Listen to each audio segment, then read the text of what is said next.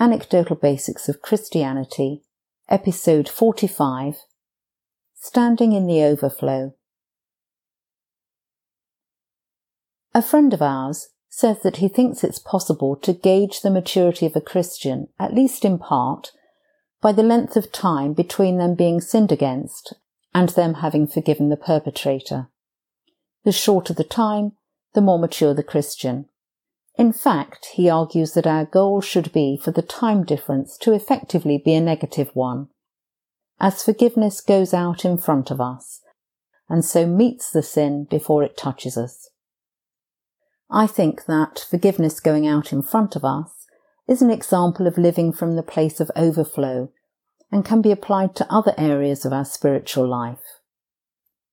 When God healed me from the pain of a great deal of trauma and grief, I tell some of that story in episode 35, Frog, I felt not only restored and renewed, but as though I would be able to meet pain, grief and trauma head on in the future and not be so disabled nor debilitated by it. I think it's fair to say that to a large extent that has been the case. I'm not unaffected by tragedies and difficulties. I certainly wouldn't say my heart has become hardened. Rather, living in and from the place of the overflow of the presence of God and the fruit of His Holy Spirit means that when life throws a grenade at me, it hits the overflow place first, and therefore when the blow comes, it's cushioned. When my dad died, I didn't really go through a typical grieving process. This was not because I didn't love my dad, because I loved him dearly, nor because I was in denial. Episode 38 says a bit about that. Perhaps the way to put language on this is to say that the healing that I received from the pain and grief of the past was more than sufficient. I had in some way assimilated truths and healing into my being that could not only be applied to the pain I'd already experienced, but that also healed me for that which was still to come. When Dad died, I took time out to process my sadness with the Lord, as I wanted to be sure that I wasn't burying my grief. I wasn't left feeling that I was lacking integrity in any way. Similarly, when I nearly died as a result of sepsis, I didn't believe that it was my time to go to glory, and so I prayed for physical healing, and many others prayed for me too. However, I wasn't traumatized by the experience. I had no fear of what might happen. I'd been healed forward.